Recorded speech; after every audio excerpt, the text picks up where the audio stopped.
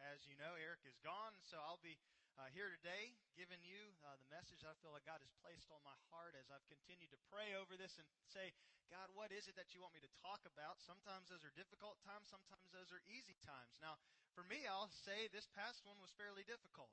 Just trying to figure out, God, what is it you want me to say? What is it you want me to do? But what's interesting is throughout that prayer process, different things kept happening in my life. I kept running into different people. They kept saying different things, and it all went on the lines in which I felt the Lord was teaching me. If you see my hand in my pocket, it's because I think I have re-aggravated my shoulder that I've had surgery on. So please pray for me. I've been sleeping in ice the last 2 nights, and it's in a lot of pain right now. So just bear with me on that. So please, I need prayer. I'm not going to sit up here with pride. I need prayer. I don't want to go through that again. That was not one of the funnest times of my life. But what I want to take everyone back to right now is that moment of elementary school. I don't know if you're like me, but when you fell in love, or you thought you fell in love at that age, you then would write a note to the person that you liked. And one of the things that we did was when we wrote a note, if you liked somebody and you wanted to ask them out, which I still don't understand what that necessarily means when you're in elementary school or middle school or even parts of high school and you can't actually drive or do anything, they say now it's called going with. That's what I've been told. We're going with. Okay, with what? Where? And so that's my question to them. But we would always ask the question, will you go out with me? Check yes, no, or maybe.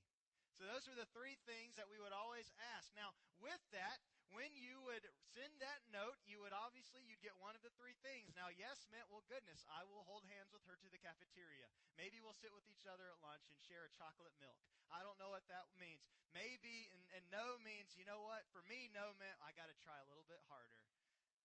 And no meant I normally kept digging a hole. And next thing I knew, I was stuck in that hole. But then there was maybe. And maybe meant, okay, so there is a chance. Now, what is it I need to do to follow through so that I can have a chance with this person? Now, what's interesting is with all of those answers, they demand a response from the person who is giving the note. And what is interesting with that is that God presents salvation to us. He presents Himself to us. And so the thing that I want us to focus on today is I want you to realize when we meet God, it demands a response. I'll say it again. When we meet God, it demands a response. There's no maybe. It is black and white. Listen to what the Scripture says. In Matthew 12:30, it says, "Whoever is not with me is against me, and whoever does not gather with me scatters." I like what the New Living Translation says in this scripture. It says, "Anyone who isn't with me opposes me, and anyone who isn't working with me is actually working against me." See, when I look at the gospel, when I look at Jesus, when I look at His life and the things that He tells us, I realize that when we meet Jesus, when we talk to Him, when we hear the words that He says to us, it demands a response. The gospel message demands a response. It is a response to follow Christ. And when we follow Christ, it is a response to go. I find it interesting that today is when 15 of our members in this church have decided to follow Christ, stepping out in faith and going to serve in a capacity in Haiti, overseas. But what is interesting about what God tells us to do is to go and to respond to what He is telling us is not just Haiti. It's not just Africa. It's not just China. Because the response that God wants from us is to follow Him, and the call to go is here. The call to go is our cul-de-sacs. It's our backyards. It's our families. It's our coworkers. It's everyone that we come in contact with. And so each and every day when we wake up, we have to respond to the call that God has placed before us. And He lays it out clear in His Scripture. In Acts 1:8 it says, "But you will receive power when the Holy Spirit has come upon you. And you shall be my witnesses both in Jerusalem and in all Judea and Samaria, and even to the remotest part of the earth." Now, some people translate it, you can leave this up on the screen. Some people translate that to say there is a step-by-step process. So we start in Judea. Jesus told his disciples to stay in Jerusalem. That was where he decided to start and to build his gospel, to build his message. Many in Jerusalem rejected his message, and so they went to Samaria. Now, what's interesting about Samaria is if you read the gospel, Jesus says at one point when his disciples were going out to share the gospel, to share his message, he said, don't go to Samaria. He said, and don't talk to the Gentiles. What's interesting is we see what Paul writes. He says, we present the gospel first for the Jew and then for the Gentile. God still has a special place for his people. But what was interesting is his people were the ones who rejected him the most. And as the gospel spread, it went through Samaria, it went through Judea, it went through the ends of the earth. Now, some say it is a step-by-step process. Now, others say that when you go through there, it is saying that we are to minister in Judea, we are to minister in our homes, we are to also minister within our state and our region. We are also to minister within the Southeast, within America. And we are still to minister overseas. I believe that they both apply. But what is interesting with this, when we look at the Scripture, when we see this, it shows us a growth process. Because we have to start somewhere. One of the things that we are training our students in the student ministry is we are helping them. We're helping Gonzalez Gardens. That is down Prosperity Project. That's a ministry that Michelle, who's up in the band, runs. And so we are helping her. Now we're going down. That is down at the projects down by Providence Hospital. I tell our students all the time they're spoiled rotten. And so it's neat to take them out there and they go and they see these things. You start somewhere. You start somewhere. And then you have that heart.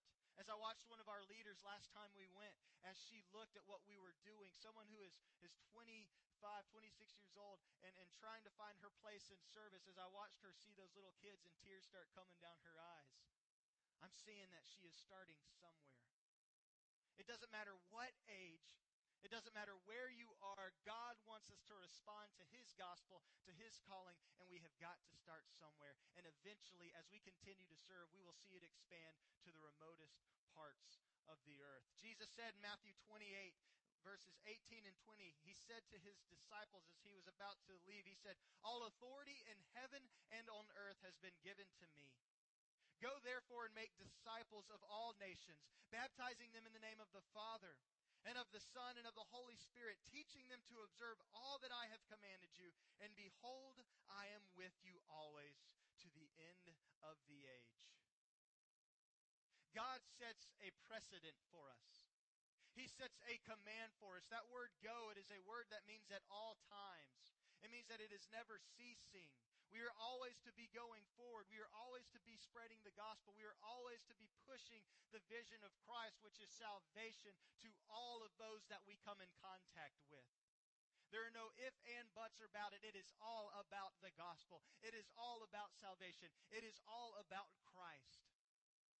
And it is a command that comes straight from his mouth. And it is our spiritual discipline. It is our spiritual act of service to follow that call. And he says, all authority has been given to me. I find that interesting because when one who has authority tells us to do something, what do? We do it. If we don't, then there are consequences. The consequences for us not following through with the gospel call is death. Not necessarily for ourselves, but for all of those who have not heard because we did not go. Because we did not share.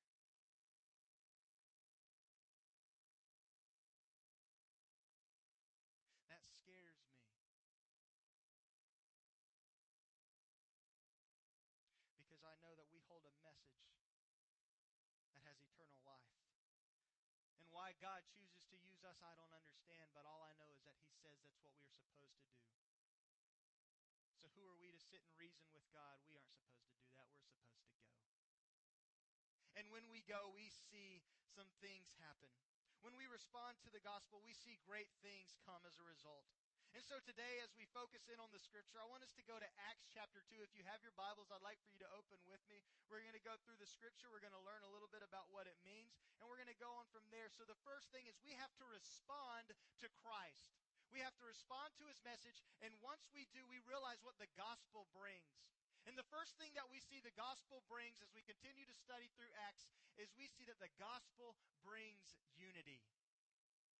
Listen to what the scripture says. When the day of Pentecost arrived, they were all together in one place. It's talking about the disciples. And suddenly there came from heaven a sound like a mighty rushing wind, and it filled the entire house where they were sitting. And divided tongues as of fire appeared to them and rested on each one of them. And they were all filled with the Holy Spirit and began to speak in other tongues as the Spirit gave them utterance.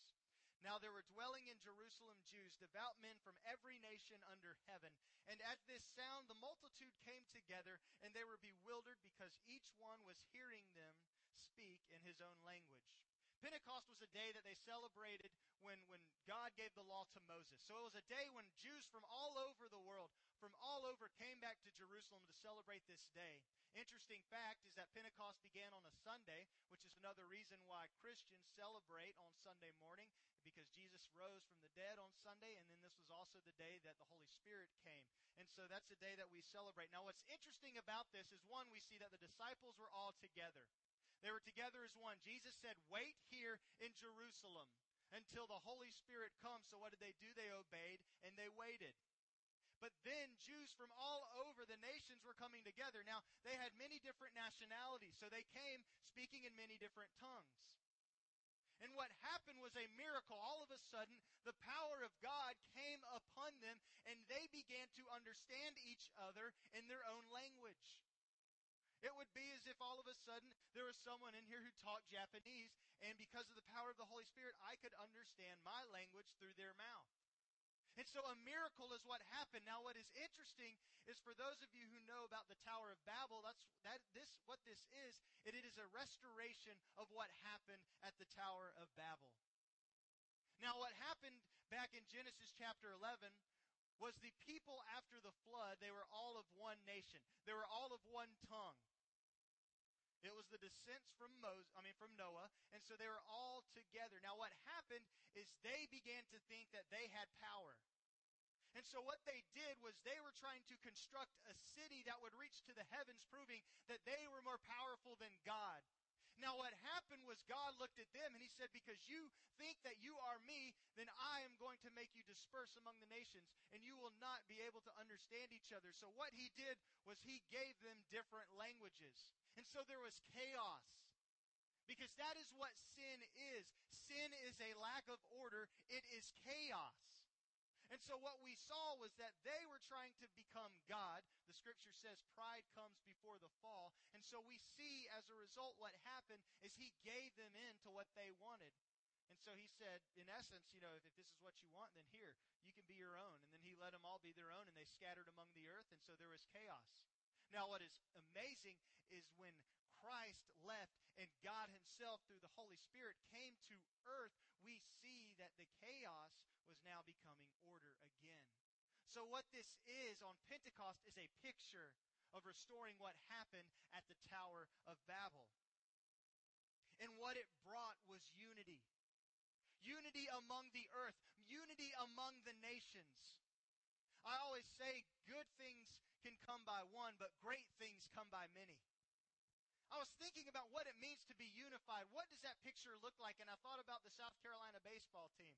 The last couple of years as they won the national championship, they did not have the greatest athletes on the team. Now, I wouldn't tell the coach that, but they didn't have the best athletes on the team. But what they had were a group of guys who understood their role. They fulfilled that role to the best of their ability, and they came together unified as a team, and they knew that no one could conquer them.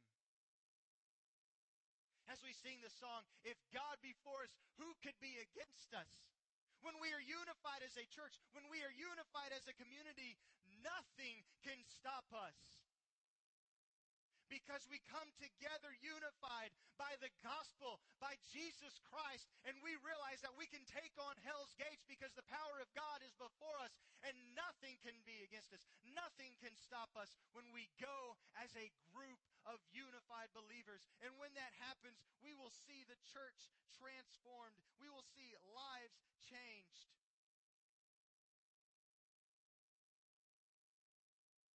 And we will see a miracle that can only come from Christ himself, as we see that we are unified. But when we are unified, that means that one thing has to happen within us. That means that we have to be transformed. And so the second thing we see is that the gospel transforms lives. And they were all filled with the Holy Spirit and began to speak in other tongues as the Spirit gave them utterance. The reason why they were unified was not because of anything that they did. The reason they were unified is because they were obedient and they waited. And they stayed in the place where Jesus told them to, and they received the gift of the Holy Spirit that God gave them, which is Jesus Christ Himself living within us.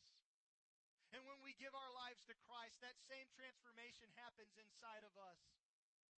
In 2 Corinthians 5:17, it says, "Therefore, if anyone is in Christ, he is a new creation. The old has passed away. Behold, the new has come." As I looked at that verse in the Greek, it is giving the illustration of one who is running. It is saying that we now are a new person. We were going one way, and we decide to go the other. Now, let me tell you something, church. That does not mean we are not going to face hard times.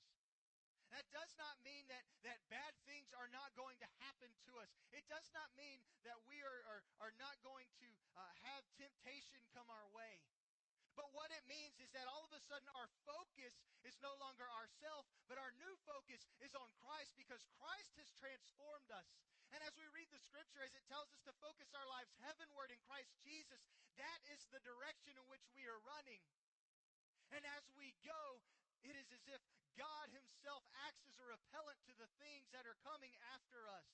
Yes, we might get thrown down sometimes, but our focus is on Christ. And we continue moving forward. And when we continue moving forward, we see that not only our life being transformed, we see other lives being transformed as we come together unified under the name of Christ. And we continue to go transform under the power of the Holy Spirit into His glory, into His face, into His kingdom.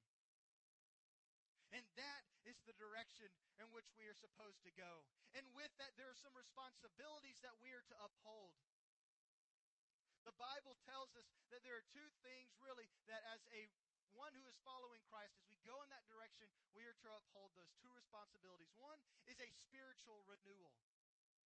Another is a physical renewal.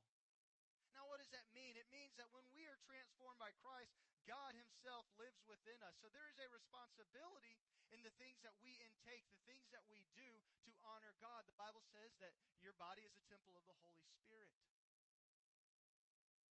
Now, I remember as a kid growing up in church, if we were running around on the pews or if we were throwing stuff, that was the time that you would probably get a spanking. Now, as I got older and older, I realized, Mom and Dad, you are teaching the wrong thing, because it is us. We are the Holy Spirit is within us. We are the temple of the Spirit. This is just a building. But what makes this a great place is when the body of believers come together and we are unified and we worship Christ. But with that, there is a responsibility to uphold for ourselves. As we are disciplined in many different ways in the things that we partake, the things that we do, we want to continue to uplift our body, and we don't want to destroy our shoulders either and go through surgery again. And so, great goodness, I did not follow that one too well. But then there's the spiritual renewal. Listen to what Romans 12:2 says. "Do not conform any longer to the pattern of this world, but be transformed by the renewing of your mind. Then you will be able to test and approve what God's will is, His good, pleasing, and perfect will." So there is a responsibility of renewing our minds. What does that mean? It doesn't matter what age you are. I believe this to be true. You are who you hang out with. You are who you center yourself around. Are you centering yourself around people who are lifting you up? Or are you centering yourself around people who are just constantly bringing you down? See, the things that we watch, the things that we do, the people that we are around, the things that we hear, we don't realize, but we become that. And that's why the Scripture says we are renewing our mind. If you want to make a good grade on a test, you study. You put effort into that. You get into a study group with others who want to put that same effort. And you continue to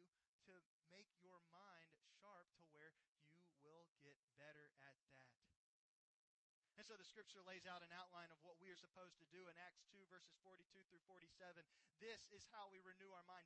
This is what it looks like for the church. It says, "And they devoted themselves to the apostles' teaching, and the fellowship, to the breaking of bread and the prayers.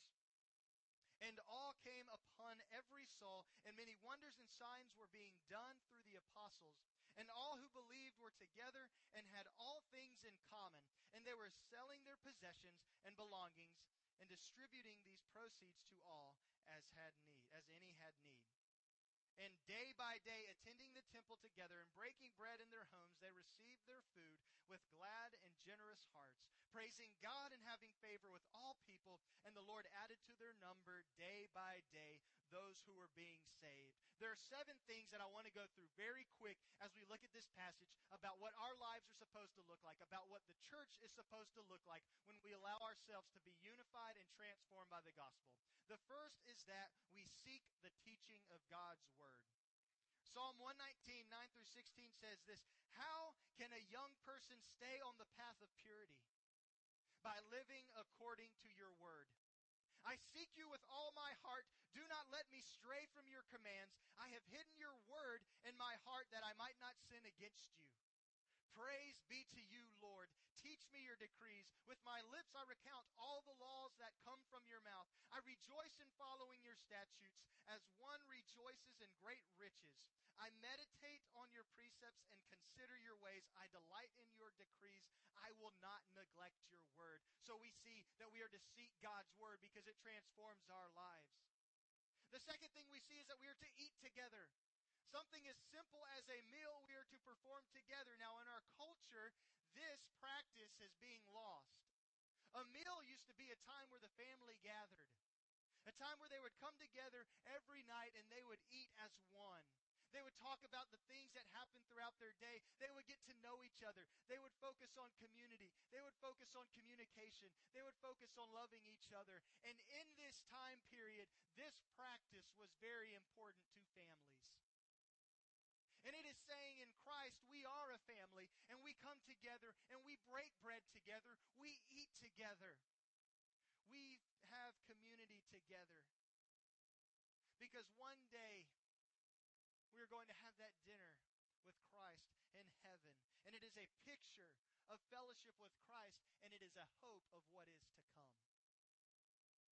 The third thing we see is we are to pray together. Acts 1:14 said they all joined together constantly in prayer, along with the women and Mary, the mother of Jesus, and with his brothers. So we are to pray together. Again, it says in the passage we are to become unified.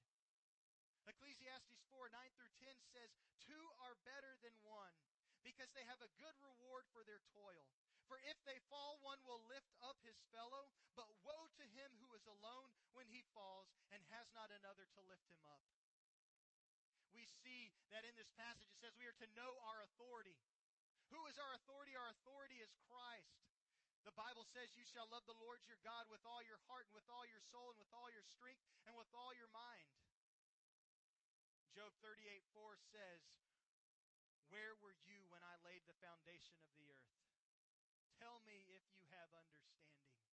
Who are we to question God? All we are to do is submit to Him, to follow Him, and allow Him to be Lord of our life. And He is Lord when we come together in community. The sixth thing we see is we are to live life together. Listen to what Galatians 5:13 through 14 says. It says, "You, my brothers and sisters, were called to be free, but do not use your freedom to indulge the flesh. Rather, serve one another humbly in love.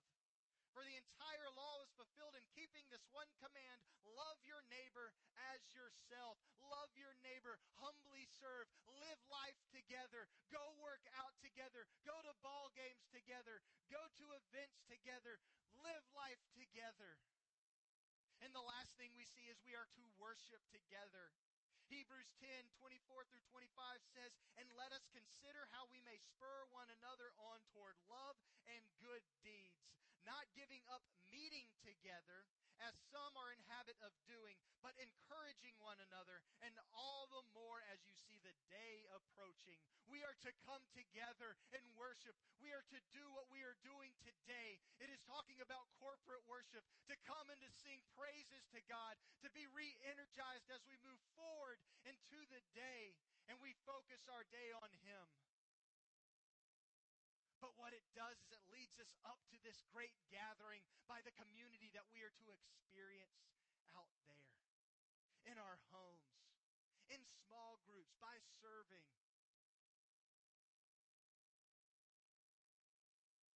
And that is our call. It is to live life together. It is to love God together. And it demands a response to center ourselves around those that are only going to lift us up. And I'm going to end with this. The last thing we see is the gospel cannot be stopped. It can't be stopped because we aren't the ones in charge. It can't be stopped because it is through the power of the Holy Spirit that it came. It is through the power of the Holy Spirit that it goes. All we are is an instrument to God's glory, furthering His truth, furthering His love, furthering His message to the ends of the earth and into our communities and to our homes as we see His influence transform lives. And we see, as the Scripture says, He came like a mighty rushing wind. The word wind in the Greek means na'e. It's a noun meaning to breathe or the breath of life. On that day, that mighty rushing wind was the breath of God Himself coming to man, giving us life. And that word rushing, in the Greek, it means to carry. It means to take a load off of someone. It means to take a burden from someone. Do you know what this means? It means that the Holy Spirit is Jesus Christ Himself coming to save us. Jesus said, "Come to me, all who are weary and heavy laden, and I will give you rest." The power that came from heaven that day was the breath of God coming to say, "I will take control of your life. You don't have to do this alone. Let me lift your burden. Let me transform your life." And it is His truth, it is His message that spreads throughout the whole world and changes us if we allow Him to do so.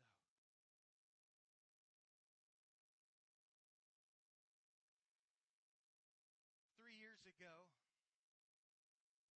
I was working at Chick-fil-A. I was the marketing director for the Bush River Road store. I got that job after college. Now, to rewind several years before that, at the age of 16, as I fell before my knees at a summer camp, I knew in that moment that God said, "Matthew, you are going to do full-time church ministry." Throughout my life, there are things that I wanted that I was not willing to give up to God. One of them was baseball.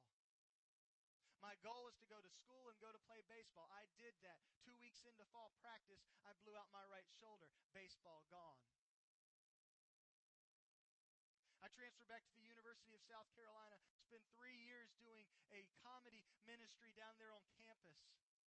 My dream to work in the University of South Carolina athletic department, to do something around sports. That's all I ever wanted. And then when I took the position at Chick-fil-A, when I had that opportunity to do stuff through them with sports and other activities like that, I realized how miserable I actually was. I sat on the back porch one day in tears saying, "Dad, I'm not doing what God wants me to do. And I don't know the next step to take." We called the pastor of my church, who happens to be Eric's father, one who my father has worked with for 25 years. We lined up a meeting for us to sit down on Monday morning and talk about going to seminary. Monday around 11 o'clock, I get a phone call from my dad. He says, "I don't know why, but Eric Estep called wanting your number." He said, "If he calls you, just answer." I said, "Okay." I hadn't talked to Eric in years. Eric calls me that afternoon. He said, "I've been sitting at my computer, and your name keeps coming to mind." He said, "Are you interested in doing youth ministry?" I said, "Well, actually, I'd be lying to you if I told you I wasn't." He said, "Let's sit down and talk about it." For about a month and a half, he and I sat down and we talked. Through prayer, through discussion, God opened up a door for me to come out to Village Church. The reason I tell you that is for however many years up until that point, I neglected God's call in my life. I met Jesus, and my response was not a response to follow, it was a response to turn. And as a result, I found myself in tears, miserable, because I did not respond to the call of Christ. But let me tell you something about God is a God of many chances. Not just second chances. He is a God of many chances. And He continues to spread that gospel, and He continues to love us no matter what. And if it was not for the love of Christ, I guarantee you, I would not be standing here today speaking to you. I would not be standing here today loving these kids as I would do so often.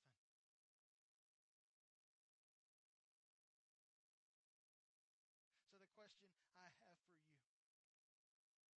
is, have you met God today? And how will you respond to that meeting?